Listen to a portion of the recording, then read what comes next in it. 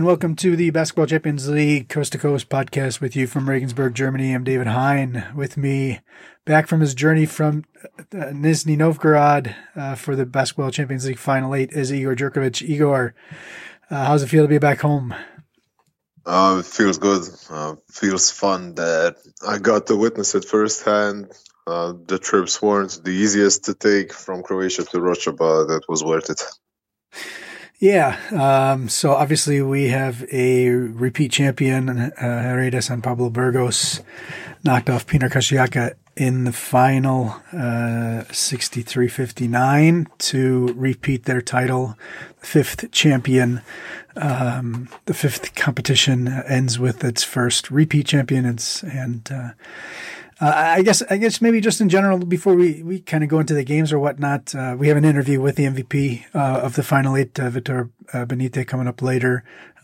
Just maybe general thoughts on the Final 8, being there live.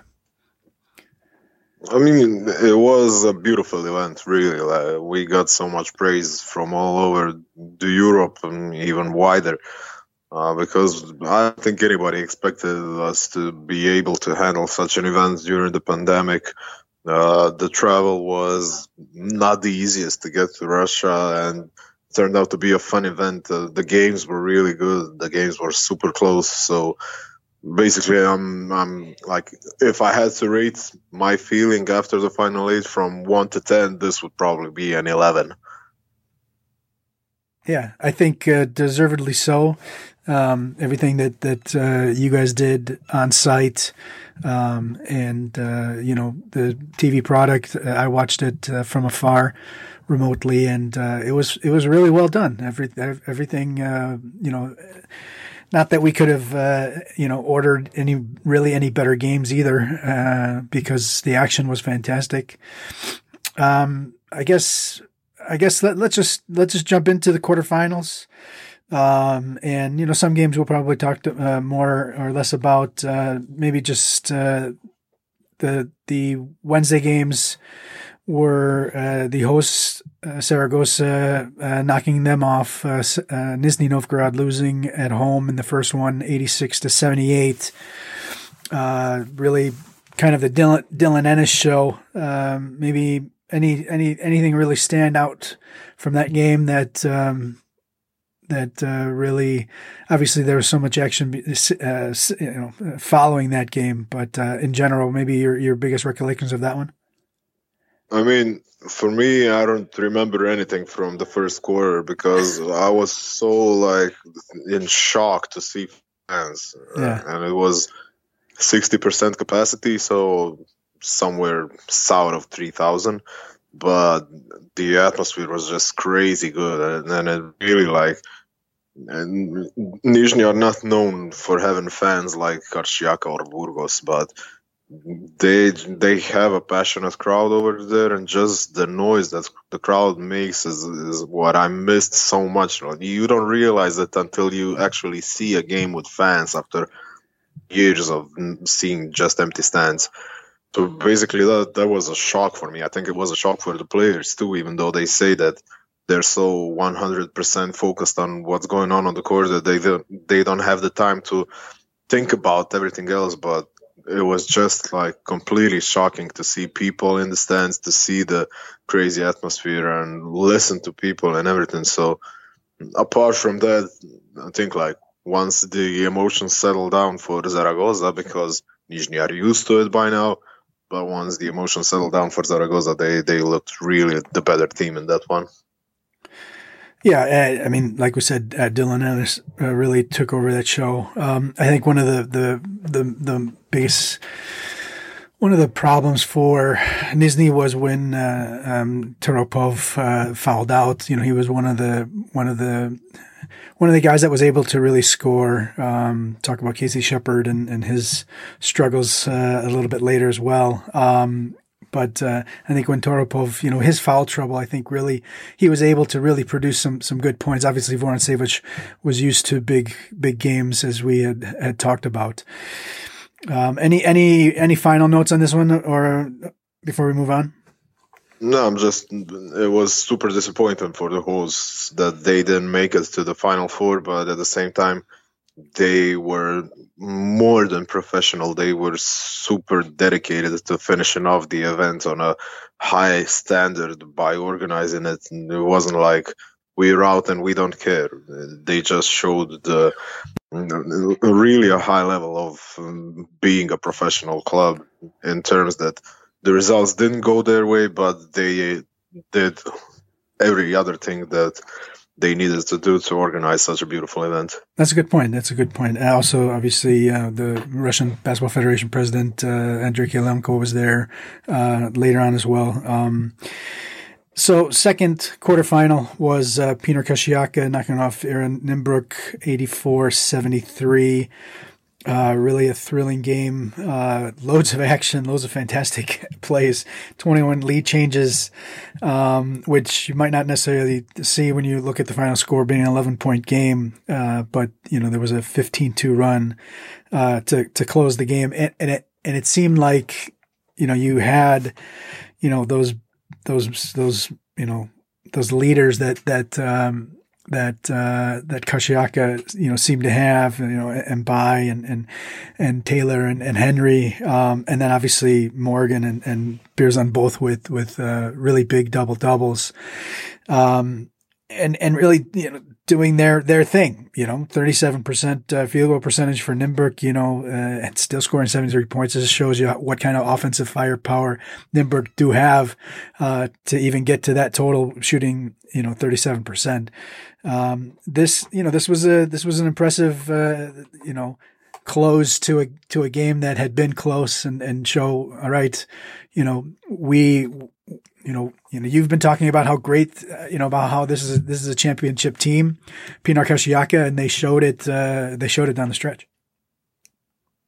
Yeah, for them, I think once the draw came up and they saw they were going to play against Nymburk, I think the game plan was as simple as possible. Just stay close, stay attached, don't let them break away until the last quarter. And once the final 10 minutes started, it was all about who makes more clutch plays. And if a game becomes that one, I mean, with all due respect to Nymburk guys, I'd rather have Karsiyaka guys on the court at that point. Like, Retino Basson played an amazing season, but it wasn't his game to finish off. Jarek Harding is an intriguing potential long-term, but he's still way too young to understand all the tricks, the little details that guys like Sek Henry and DJ Kennedy already know, and Tony Taylor especially. So basically it came down to experience, and that's about it. And Karsiyaka showed that they had it.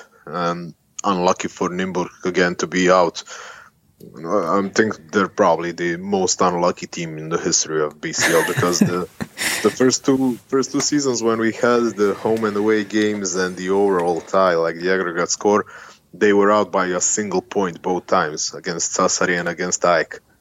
And then they played a couple of quarterfinals without making it to the Final Four, so just unlucky to be there. And coach Oren Amiel spoke about it after the game. He was kind of on the brink of tears, and made us all be on the brink of tears with his speech about going with these guys to the highest mountains and to the deepest valleys, like to go to war with them, how much he's proud of them, but it wasn't to be. Like, just unlucky for them to be up against Karsiyaka already in the quarterfinals.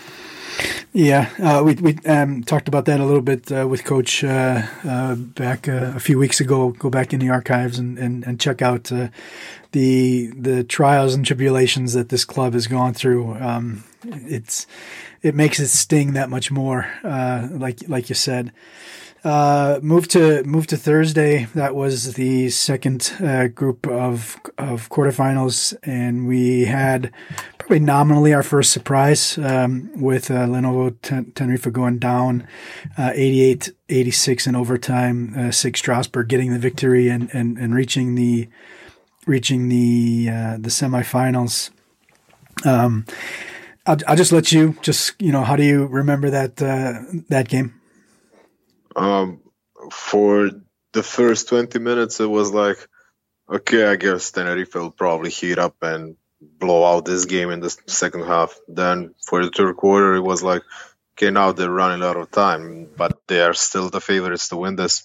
And once the fourth quarter started, it was like, there's no way Tenerife are going to win this one, because there are so many ghosts from the past and the unlucky escapes that they had in the quarterfinals last year and before that, with all their games, that you just felt like an upset was coming. And the only thing that Strasbourg can be sad about is the fact that they didn't hit that final shot, the Brandon Jefferson three-pointer, to win it in regulation, because the additional 5 minutes of playing against Tenerife took their toll once they reached the semifinals and the third place match. Yeah, I was going to bring that up. In the semifinals, you definitely had a feeling that they kind of ran out of steam. Even just watching it, I'm sure seeing it live there was that much more clear. Brandon Jefferson, did his, I think we mentioned this few weeks ago, did his best David Holston impression. Fantastic stuff. And I loved after Cavier had missed the 2 free throws with 7.3 seconds left in overtime. And I think it was a 3-point game then. And then they got the offensive rebound, Strasbourg did, and Jefferson was fouled. And after the first free throw, I'm sure you probably heard it. It was clear to hear on the broadcast. 4.0 seconds left. Jefferson takes the first free throw, and even before it falls, he goes, "Now it's over." And to give him the 2 possession lead with 4 seconds left. So obviously congratulations to them. They Strasbourg, great run, and but then had to face Burgos. Burgos, they knocked off Holon in their quarterfinal. Benite just was fantastic, 26 points, the double-double by Renfro, 14-10 plus 5 steals. And, they did a really good job against Harris, kind of shutting him down. Did have 7 assists, but he had 5 turnovers, 3 of 10 shooting. And all told, 19 turnovers. This was a team that we really liked and talked about Holon a lot and their offense. How do you think that Burgos did handling what Holon wanted to do? They had their troubles because Holon opened up a double-digit lead early on, and Isaiah Miles was really playing a great game. But Coach John Peñarroya made the adjustments. He went with a smaller lineup because it made no sense to keep Kravic or Sacco in there against the smaller big guys for Holon, who spread the floor. So once he went with Rivero at the 5, it was way better for him. And then when he paired him up with Horton, just got a number of good plays out of it, and Holon weren't able to build any kind of advantage anymore. And I'll remember this game because of the Tyrus McGee dunk that happened right in front of me. Should have been an end one, definitely, but nothing was called.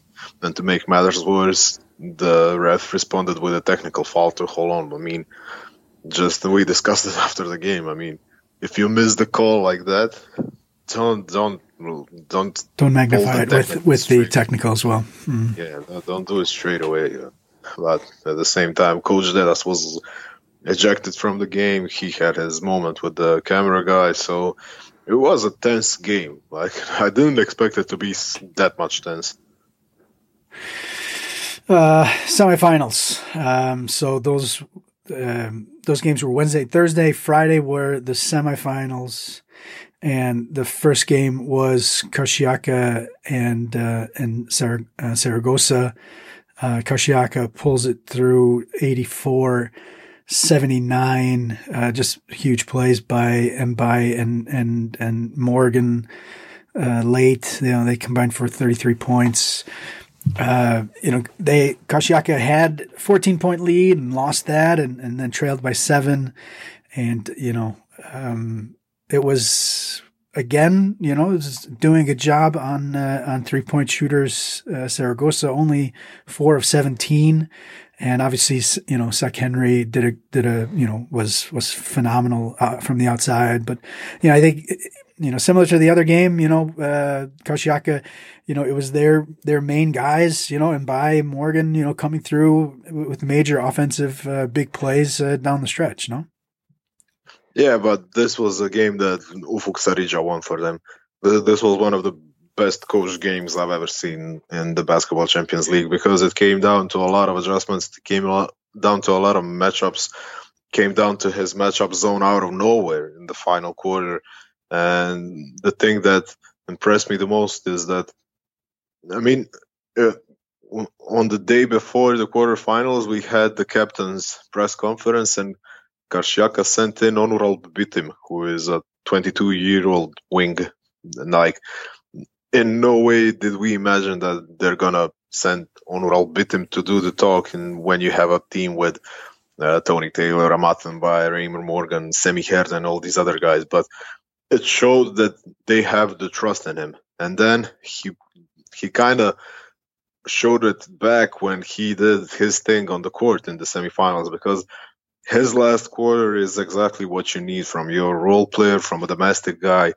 Hit a big 3-pointer, drew out 3 free throws on a foul, did a bunch of good defensive stuff. And at the same time, that made Ufuk Sarıca's life much more harder, because you don't take that kind of a guy out to bring back Tony Taylor in. And Tony Taylor, who is probably the best defending guard in the entire league, he spent the entire fourth quarter on the bench.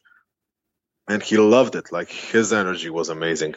He was all the time on his feet. He was screaming. He was clapping his hands. He was giving them all the support. So that game showed to me that this is one scary team. That this is a team that plays together, and you could see that they were going to win it no matter how big the lead was for Zaragoza heading into the final few minutes. Yeah, it was good that you mentioned that, Betim, because you really... you were really wondering, wait, Taylor's not there, is he? And then you keep seeing plays made also by, Betim, who, has really been fantastic in a lot of small ways all season as a youngster. Also, Raymer Morgan struggled with fouls in that one. So kind of to keep him benched for a long time before putting him in with 6 minutes to go, it was not an easy decision. But then to put him in with 4 fouls, it was not an easy decision. That's why I say Ufuk Sarıca really did a magnificent job in that game. And if I had to pick a game hero, it would be him for sure. All right, let's move to the second semifinal. Burgos 81-70 over Strasbourg. Strasbourg came out, took a big 12-point lead, and it was, we kind of mentioned the Strasbourg only played 9 players against Tenerife in the 45 minutes. And I think it was 39 minutes, 39 seconds for Jefferson or something like that. A day later, going against another, deep Spanish team, you saw it in a lot of different areas, 18 offensive rebounds, by Burgos, they showed their power, 39-22 in the paint. And then, you saw that it was a champion team. There was, I saw in the report, it was an 11-2 start to the fourth quarter, but you actually take the 3-pointer at the end of the third quarter by McFadden. Those 2 3-pointers, to take it from a 3-point game, close to at the end of 3 to a 9-point game, basically, opening seconds of the fourth quarter. And that was just basically, a couple of defensive stops, and that's enough. You're not going to. That's what I wrote in the game report, that 3-pointer took the air out of the building, because McFadden's last possession, everybody knows what's coming up. Everybody knows he's going to take an off-balance 3-pointer, and it's a 3-point game. And he takes it, he makes it. It's a 6-point game, but you look at the body language from players of both teams. Strasbourg just looked so exhausted. Like that looked like this was the dagger, and they still had 10 minutes to play. And at the same time, Burgos were just starting to heat up, and they are a deep team. It was clear that the game was going to go only one way from that point on. But at the same time, I gotta say, this was the game that like 1,000 people were in the stands, and they kind of cheered on Strasbourg because everybody loves an underdog. Everybody loves a good Cinderella story. So I kind of hoped that could give the extra energy to the French guys, but it didn't happen. Burgos were just too strong. Yeah, like I said, there was also the 3-pointer by McFadden just to start the fourth quarter too, and you're like, oh man, this oldie is killing us already, and we still have to come back now from all this as well. So, so third place game, just to mention it, Strasbourg takes down Saragossa takes down Strasbourg 89-77. Dylan Ennis with 24 points, 9 assists. So they get on the podium, if you will, with a third place. Let's go to the final. Burgos Karsiyaka. I think one of the things I said, because this was actually the final that I picked, and I said it was going to probably be in the lower 70s, and neither team actually even got there. And this, you knew that both teams are defensively strong, and I thought that Burgos would have enough offensive firepower, while playing that tough defense that they've played all season. But I didn't really necessarily see a 64-59 game. Maybe just your general thoughts on the whole thing. I mean, it was tight throughout. I think the biggest lead was 7 points. Numbers wise, the biggest thing that stands out was the 3-point shooting by Karsiyaka, with just 26%. They only shot 36%, but like I said, a 59 point game. But just your general thoughts on this one. I mean, first of all, let me say that for the third place game, it's incredible that Strasbourg were alive in that one, but that kind of schedule by playing Tenerife, then Burgos, then Zaragoza, I don't think that you can bet on winning all three of them or even two of them unless you're basically Real Madrid or Barcelona. And as for the final, it was going to be a dogfight. Everybody was expecting it. Like, it's going to be pound for pound, muscles, but I really thought that this was the kind of a game that suited Karsiyaka more. And then the same kind of thing that happened against Nymburk and went Karsiyaka's way, it happened against Burgos and it went Burgos' way. All the big plays, everything that you wanted to see went Burgos' way. So basically, it was kind of like the experience of being there probably and being the champion that helped Burgos kind of defend and just lock down everybody on that final couple of positions. Yeah, just you look and you think, okay, the experienced guys, they played such a huge role. Renfro, 14 points, 6 rebounds, 4 assists. McFadden, didn't really do necessarily that much. But, Cook, I remember Cook hit a huge three-pointer, his only shot that he made. That was in the fourth. And, it was Kravic's defense, a couple of big blocks. And Benite kind of just carried the offense, I guess, alongside. You just, and the job that Rivero did against Morgan. This is a team that was equipped to do this, and I think what's impressive is that they were able to repeat. It's always easy to be the hunter, but when you're the hunted, it's that much more difficult, and that's probably what impressed me the most. A team is hungry. With the experience that Karsiyaka did have, that Burgos were able to pull it out. Yeah, and it was, I mean, guys from Karsiyaka said that they don't regret anything about the last couple of possessions, but the key possession was the one when Kravic switched on to Mbaye. Mbaye took a contested three-pointer, then on the other side of the floor, he got stuck on Renfro, who just blew by him, and instead of it being a +2 game for Karsiyaka, it was a +3 game for Burgos. So, that possession was the only one questionable for me. I don't mind the Raymer Morgan pick and pop three-pointer that he took. He made a couple of those before in the game, so that was a fine one. But I think that at that point it was probably a bit of Virtus rivalry that went through Mbaye's mind.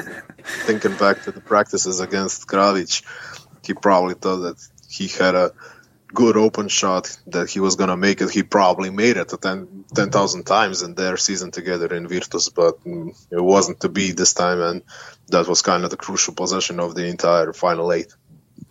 All right. Maybe just general, this was a team that it was not a brave pick to say that they would win the title. After the Final 8 back in October, we talked to Alex Renfro a couple of weeks ago about the challenge of the COVID that they had and trying to get back to the form that they had, and obviously we're able to get back to that. Wrap up your Burgos season in a bow. What do you think about the campaign that they put together?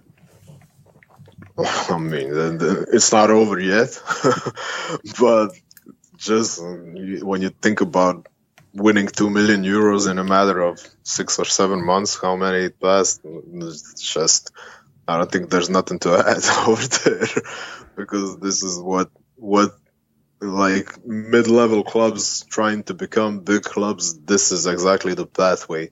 Now, the thing that Burgos did, it's going to be similar kind of thing. Every single club will try it in Europe. This is the path to take. This is how you win money. This is how you win trophies. This is how you become a big club and earn respect from all over the world. Oh yeah, and they also won the Intercontinental Cup in between too. Exactly. But this is winning becomes a habit at a certain point. So a lot of players who are questioning their decision where to play next season are going to look at Burgos and say, yeah, these guys are really good. I want to be a part of this team. They have a winning culture. They have a mentality that they want to win every competition they play.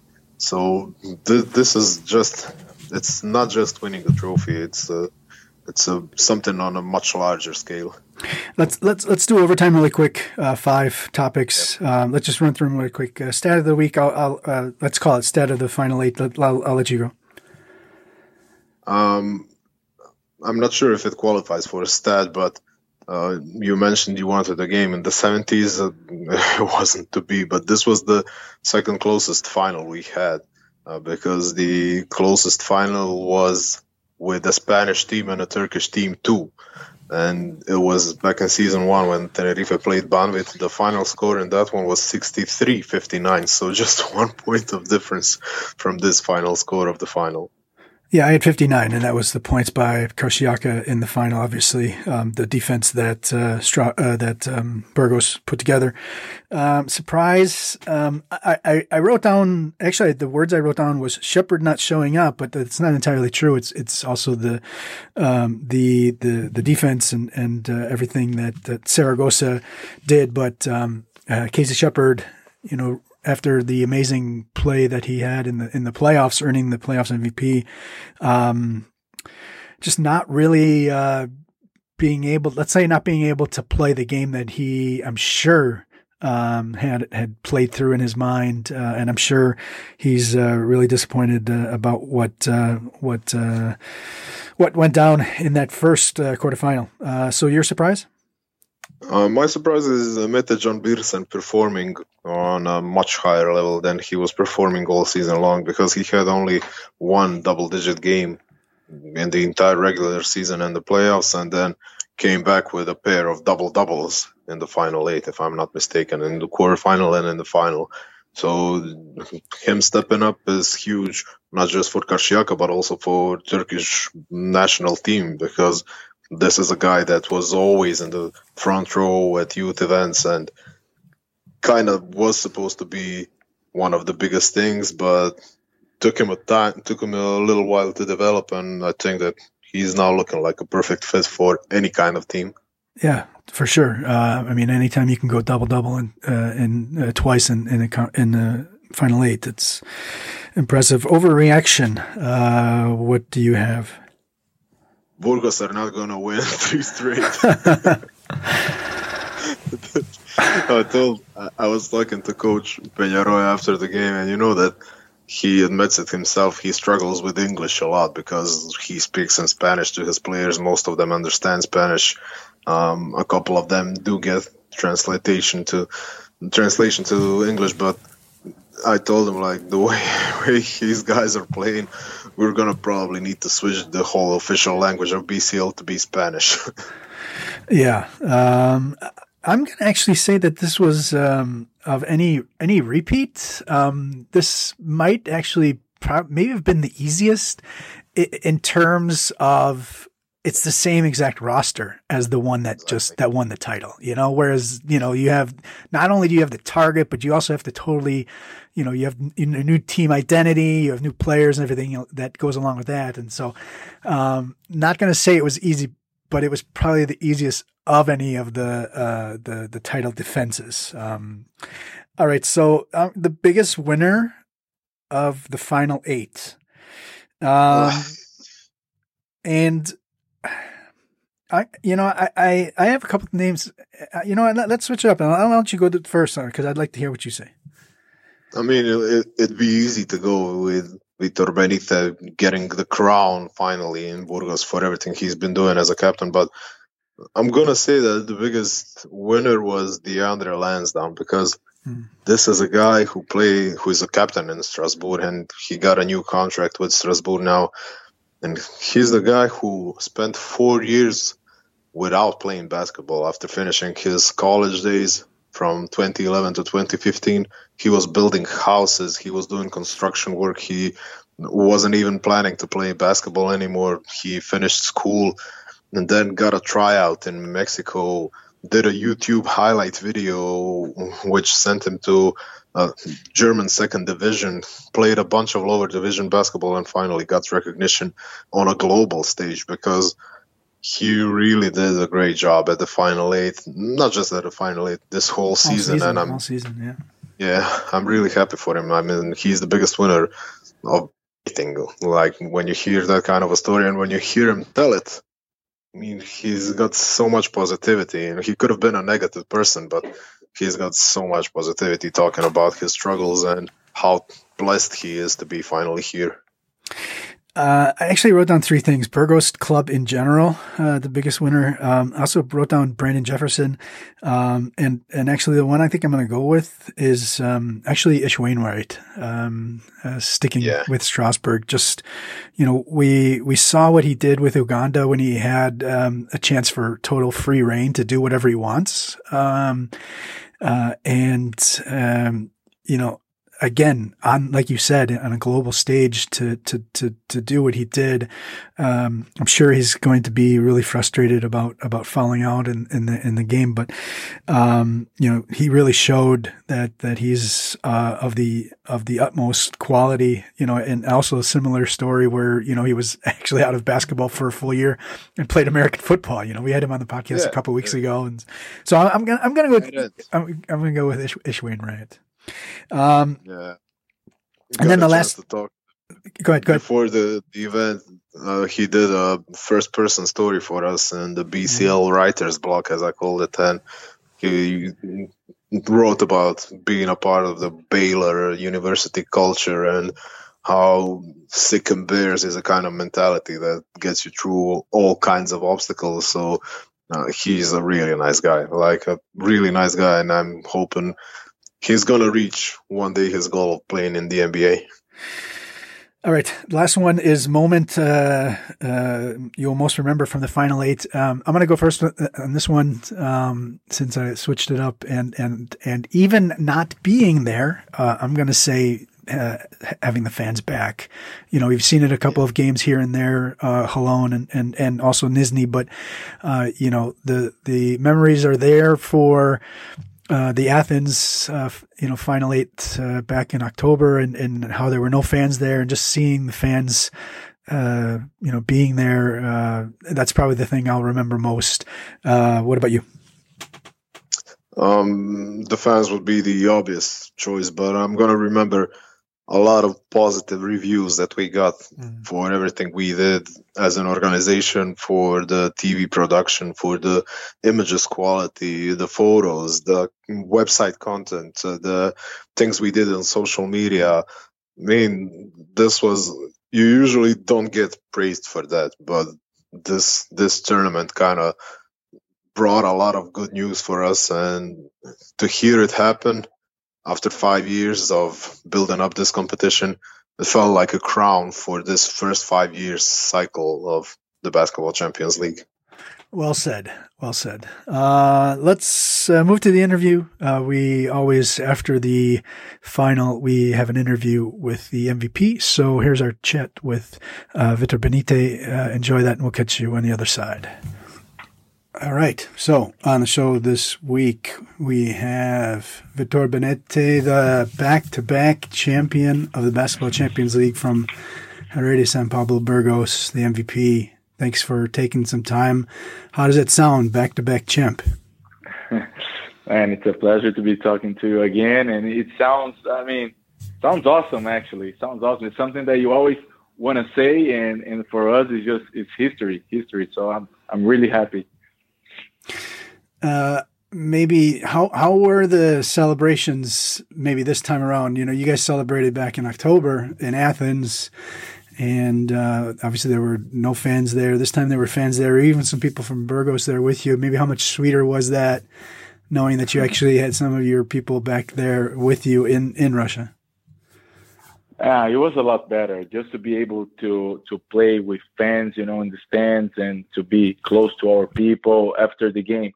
We had some people from Burgos, so we could enjoy with them a little bit. I mean, it was a shame that we got into the plane after the game already. We couldn't stay a little bit in Russia because everything was open, and maybe to go out a little bit with the guys.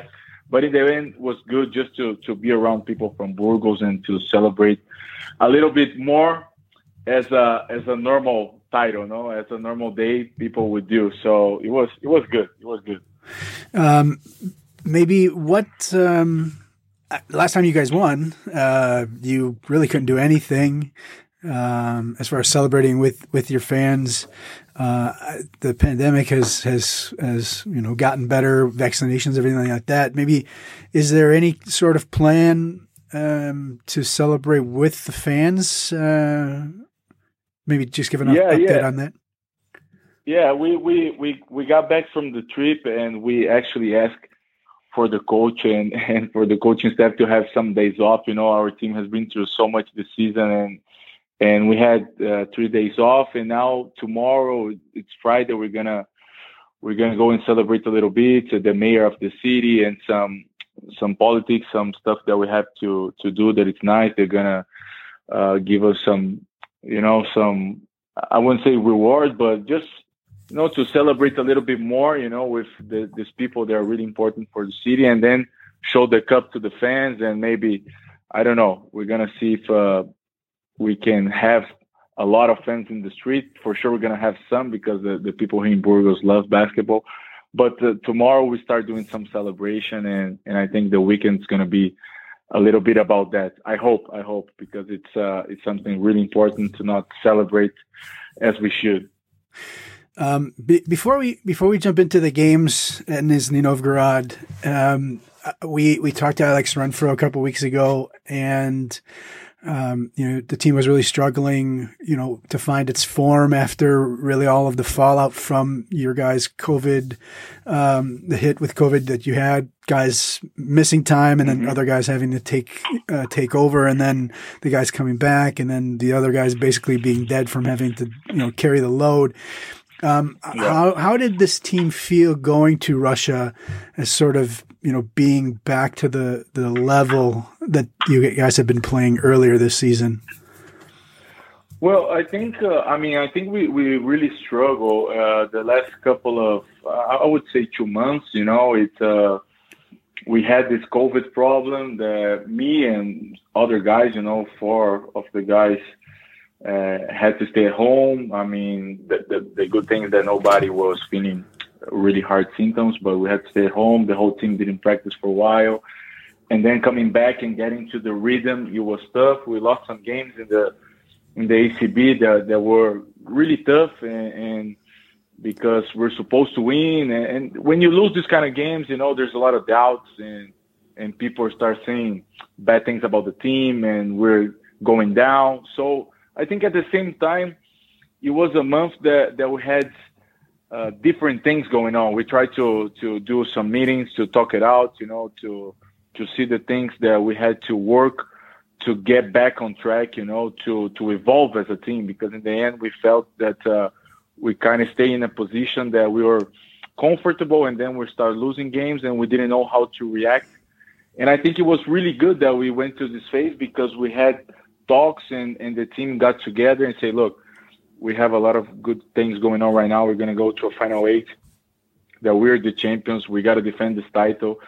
And I think when we went to Russia, we had this mentality of just fighting, fighting every game. Doesn't matter what happens, if we're playing good basketball or not.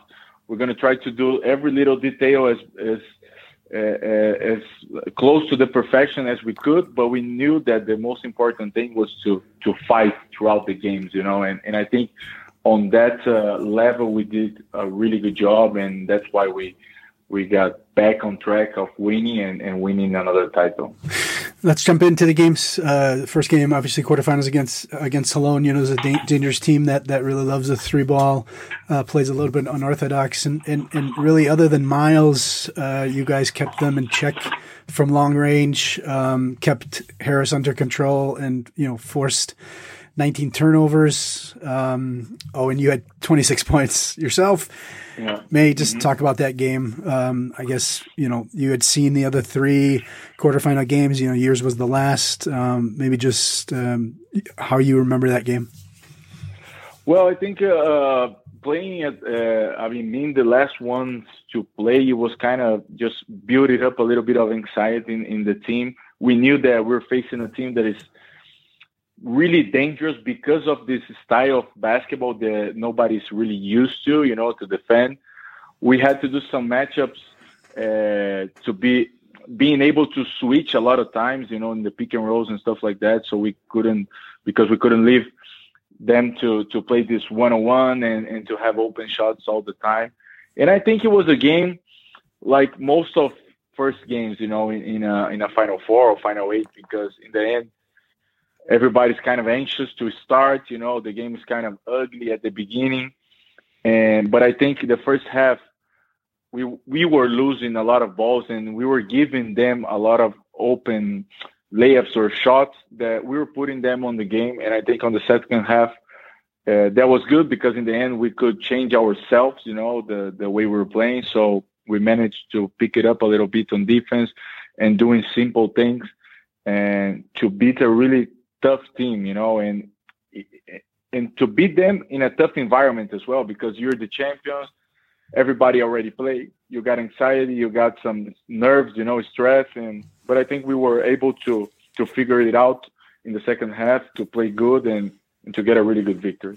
And then semifinals, really kind of the Cinderella among you guys there was Strasbourg, who had knocked off Tenerife in the quarterfinals. They built up a quick lead, kind of punched you guys early on, and then you kind of had the feeling that this that they were they had a shorter rotation. You know, they only played 9 guys in the quarterfinal overtime against Tenerife, and then a day later, you know, they get you guys, also a really deep Spanish team.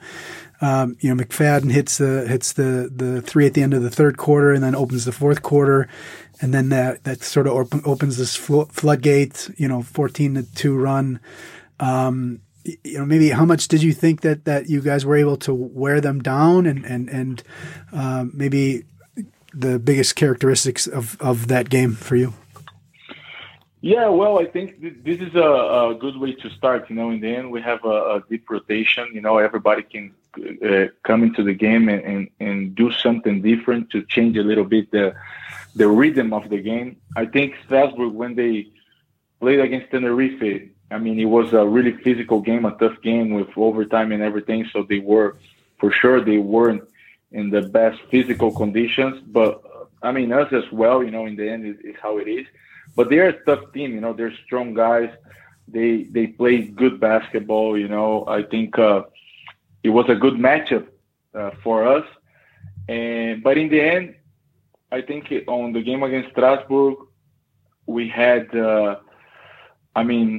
Raziel playing at a great level in intensity, Rivero in the rebound, you know, on defense. And then we had McFadden coming like he always do in important moments. So everybody kind of contributing in a different way to play better in more minutes, you know, than we did against Holon maybe. So I think it was a game that really showed us that we were there to win it, you know. And then, you know, final, Karsiyaka, you kind of have the feeling that they really don't have any pressure. You know, getting there was obviously fantastic. And, you know, obviously they want to finish it. You know, they have the 2 BCL champs who had won alongside, you know, Dejan with Vitor Bologna. It was a defensive battle against really 2 teams that really can play great defense. 7 points, biggest lead. You hit the 2 big free throws to kind of secure the win. 6.1 seconds left. You know, it was a game that I thought, okay, if it wouldn't surprise me if it's in the like mid 70s, and nobody even made it to the mid 60s. Just talk about the battle that it really was. I mean, I think the final it was how it's supposed to be, you know, because in the end you play 2 games in 3 days, you're going to play a final, and then you put the physical condition, the adrenaline, you know, all the environment of playing a final, and 2 teams that are strong teams on defense that play good basketball. You know that it's not going to be the most pretty game, you know. I mean, people are not going to make every shot, you know, you got all the fatigue and everything. But I think the beginning of the game, I mean, we had good opportunities. I think our percentage, I mean, on shooting threes or even free throws during the whole competition was bad, you know. In the end, we were missing a lot. But we knew that we were playing good, you know, we were doing good stuff. We were finding good options. And especially on defense, we're making what we wanted. And I think them was doing kind of the same thing, you know, because the scoreboard was, I don't know, 25-25 in the first half or something really low. So we knew that during the game, we just got to keep playing this good defense, because in the end, we had the talent and offense to make important shots and to have guys just stepping up and building a little bit more the game in our favor. So I think the final was really tough mentally to maintain this level of focus on defense, being able to switch all the time, you know, to talk a lot on the rebound to everybody to stay focused, because they have a lot of big guys coming into the rebound all the time. And in the end, it's, I mean, little details. I think it's one layup from Renfro, 2 free throws, maybe 1 shot, 1 good defense, and we were up and we were able to win it. So you're the captain of the team, and you knew that you were going to be able to have the trophy in your hands when you start the celebrations. And obviously it's, you're going to say, the obligatory, I couldn't do it without my team and all this other stuff. But you had won the MVP of the Intercontinental Cup. Obviously this just being such a stronger, longer, more intense, competition in general. What did it mean to win the MVP? I mean, I think the MVP is, it's like you said, everybody's gonna say. I mean, and they say because it's the truth. I mean, you gotta have guys alongside you that give you the opportunity first to win a tournament, so you can be able to be the MVP, and then for me as a scorer, as someone that has this kind of role in the team, I need the big men to set good screens, and this is kind of a dirty job that not many people see, So it's amazing to have guys that want to pass me the ball, to set me good screens, to put me in a situation that I can be the MVP of a tournament like this one. And in the end, for me, it's just an amazing feeling because you feel that you really contribute for your club, for your team, and it's just an amazing present to receive. Alongside the title, it's something that shows that all the hard work that you do, giving more hours of practice. When everybody is kind of tired, you go out there and you practice more and more. So this is just a present that you receive that is just amazing. A lot of players say they remember the losses more than the wins. You now, within a span of whatever it is, 7 months, have now been able to hoist this trophy twice, celebrate twice. This was actually your third time in let's say a Final Four, Final 8 tournament. For those who might not remember, way back in 17-18 with Murcia, this was your second season from coming from Brazil, and you guys were in the semifinals, and kind of had a late comeback a little bit there against Ike in Athens. Yeah. There was the late no call from Raul Rojas. You exercised that demon because you won the first championship in Athens. Is that forgotten now? I mean, does the joy of winning two outweigh the losing that one, or maybe where does that rank? Man, I think so. In the end, what happened that time, it was a joy as well because a club like Murcia that never had the opportunity to play a Final Four like that, just to help take the club to a situation like that is an amazing thing. In the end, you stay a little bit with the loss, and because you were able maybe to win, but you couldn't do it. But I think all these things builds your character, as a player and make you want it even more. So I think it was necessary for me to go through that so I could go in Athens and for the second time and say, man, this time I got to help my team and we got to win. I've been here before and I lost. So I think this kind of losses, it's important to a player as well because you learn so much more how to deal with this tough moments or how to come back and build your character. So in the end, I think it was hard for sure. I forgot that loss with Murcia, but man, I think without that, I wouldn't be where I am today, with this club. We like to have questions from our fans. Here are a couple questions from the fans on Instagram.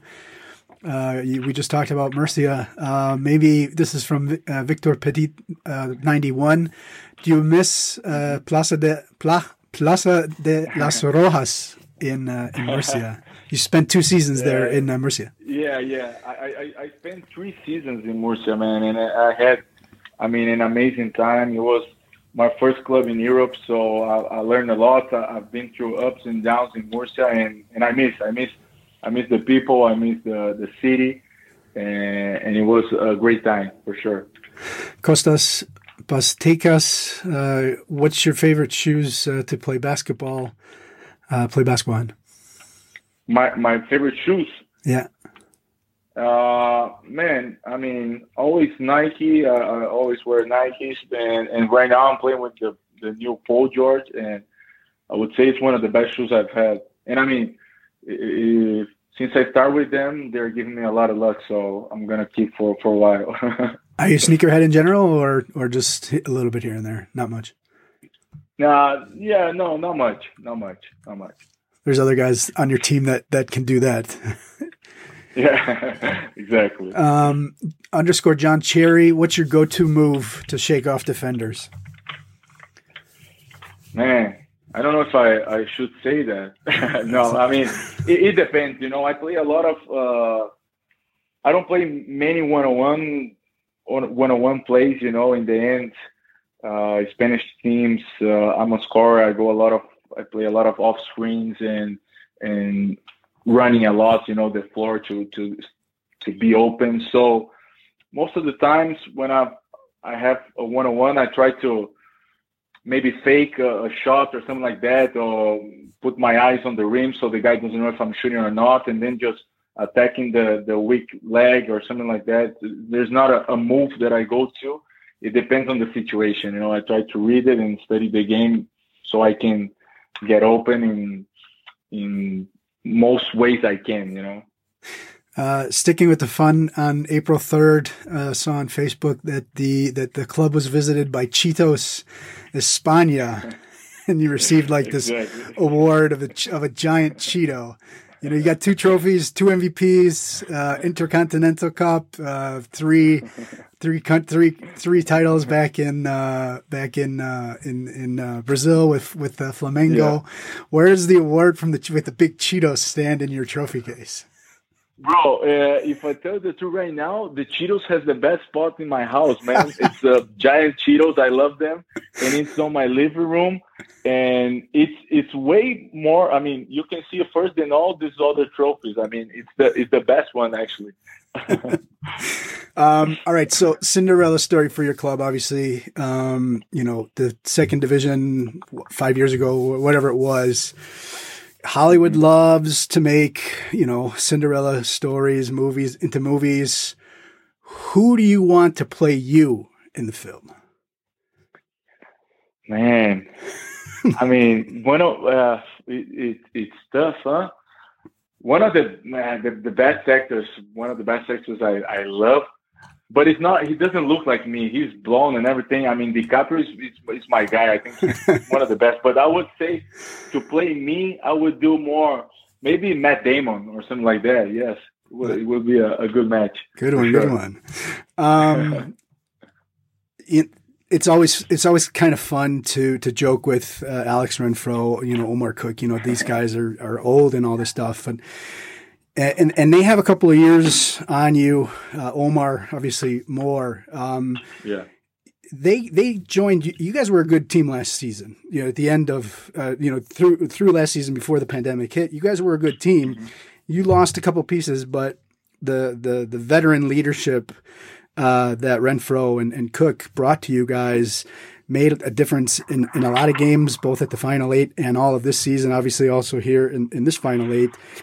As someone who is still, relatively young in the European game, maybe what are some of the biggest lessons that you learned from those 2 guys in particular? Well, I think Omar and Renfro, when they come, they bring this experience of playing in big tournaments, big teams. And I think these guys, the most important thing that I try to learn, from these guys is how they cope or how they deal with tough moments, how they, especially, I mean, Omar, he's a guy that when we lost a couple of games, he was always coming and saying, look, we got to be calm. We got to understand what we're doing and see if we are in this bad moment just because it's a bad moment that is normal or because we're doing things wrong. We got to analyze it. So Omar, it's always like this. And Renfro, I mean, for me it was nice because he's a guy that competes. He loves to compete, and he brought, I think, this kind of energy on the games that it doesn't matter what game it is, he's competing and he want to win. He want to win a lot, and I think it's kind of this balance between both of them that Omar's going to talk more, he's going to analyze more, he's going to make the team always feel good. And Ramford is more of the guy that's going to come in the court and he's going to fight, he's going to play, he's going to try to win, and you better go with him, And I think it's a balance that it's amazing for this club and for the younger guys for sure. Your season obviously BCL is now over. Your season is not yet complete. Not even the regular season. You're still have a couple more games there. You and Tenerife played each other twice in the playoffs in the BCL. Both won the home games actually by quite a bit. You guys faced 3 times in Spain, twice in the ACB, and in the Copa del Rey. They beat you all 3 of those times. And you avoided them this time in the BCL in the final 8. Strasbourg took care of them in the quarterfinals. But it looks like you're not done with them yet. It's not set yet. It can still change, but right now you guys are on a collision course for the playoffs. Obviously they know you guys very well and you know them very well. I was talking to Dornekamp and he says, yeah, we're kind of tired of them. And so what do you think about them? And maybe a possible matchup, in the quarterfinals, in the Spanish playoffs? Man, I think, yeah, we're tired of them as well, especially because they were beating us a lot more than we beat them. In the end, I think it's one of the teams that this year has found a way to play against us. That we won only one game, but all the other ones were, I wouldn't say easy for them, but we could see that they were better. They were better. They were playing better. They knew all the things that they had to do, and we couldn't find yet this point to play against them. So I think, in the end, the year we've been through a lot, and them as well. I think Strasbourg helped us a little bit in the quarterfinals, so we couldn't face them right away. I think we were ready, but it's always tough to play against a team that that they have beaten you a lot of times this year. But let's see what happens. I think if things go in the way that they're going, we're gonna play against them, and we know that Tenerife has a deep roster as well, and they play an amazing basketball, with leaders, with guys that can step it up in important moments. But let's see, in the end, playoffs is kind of different. It's different to play a playoff than a regular season game. So if we play against them, I hope we found a way to match up better and to beat them. And to close, let's go back to the BCL. You guys haven't even been able to really celebrate. That's coming up, and who knows what the rest of the season looks like. Who knows what the off season looks like. You guys are the first team to ever win this championship twice. Obviously, first repeat champion. So back to back is sweet. What do you think about a three-peat? Man, it's the thing about winning is that you get kind of addicted to it, to the feeling, to be the last one standing, to take the trophy, and it's the truth. In the end, after we're talking, and today I was talking with Rivero. Actually, I said, man, imagine winning 3 times. Imagine do it again. It's something that it start building inside of you. Of course, we got to celebrate. We got to do everything we got to do. We have vacation and we got to enjoy it. But when we get back, doesn't matter the team we're going to have.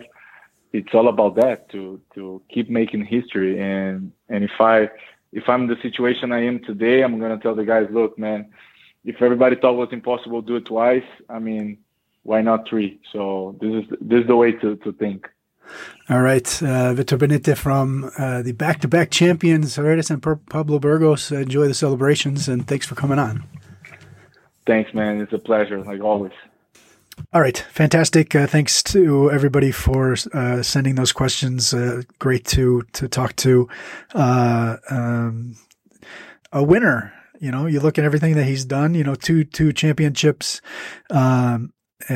Also, you know, was on a team with 2 intercontinental titles. Was with the club in flamenco with the FIBA Americas, basically the Americas League. I guess that's what it's the Basketball Champions League of the Americas. And you have to think, you know, he was actually at the Final Four back in 2018 with Mrtja, and that, you know, really lost that, you know, heartbreaking, whatever, but the disappointing loss to Ike, making that much more sweeter to win that first title back in Athens. You know, you saw him at the Final 8 in Athens and now here in, this year in Nizhny Novgorod. Thoughts about Mr. Benite? He's just the best person ever. He's so easy to talk to. I mean, like, he just feels like he's your next door neighbor and a generally good guy who will help you set up the barbecue and then torch you for 50 points while you're not watching. I mean, it's just when you read stories like his, that he spends so much time in Brazil trying to catch that break to go to Europe and do something in Europe, you always feel happy for him. He's 31 now. He was really outspoken during the whole Final 8 event, had a lot of good jokes during the press conferences and all the media stuff he did. He was so relaxed and he completely deserved that reward. And you know, usually people just think of Vitor Benite, the 3-point shooter, but he's a great defender. Coach said it himself, like, nobody talks about this part, but Benite improved on defense over the last 2 years so much. And I know that he had his horrible time in Zagreb right here in Croatia, where he played for Cedevita. So going from that horrible part of his career to these heights is just, you got to be happy for him. Yeah, wonderful.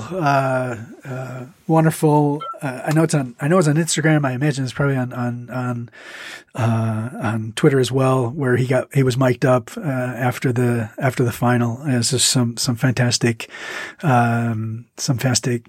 quotes there. Just, you know, hearing him and the interact with his teammates and coach and stuff. It was fantastic. All right, so let's close this. If you want to, speaking of social media, if you want to follow us on Twitter and Instagram, the handle is @basketballcl. Like us on Facebook, subscribe to the podcast, subscribe to the YouTube channel. There's the mobile app. You can read all of the great content on the website. championsleague.basketball is the website. info@championsleague.basketball is the email address. You can catch all the games live and on demand on livebasketball.tv. There is the BCL is also on FIBA's Twitch channel, so you can go there. Yeah, we do have one more show next week, and not going to tell you too much about that, what's going to be on there next week, but we will be back. Igor, just your thoughts after this really fantastic Final 8 that you were able to experience firsthand. I mean, I need more. The season breaks should not be existent. We should just continue with season 6 straight away. All right. I'm sure the players don't necessarily totally agree with that, but all right. Then with that, we'll talk to you next week. And thanks for listening.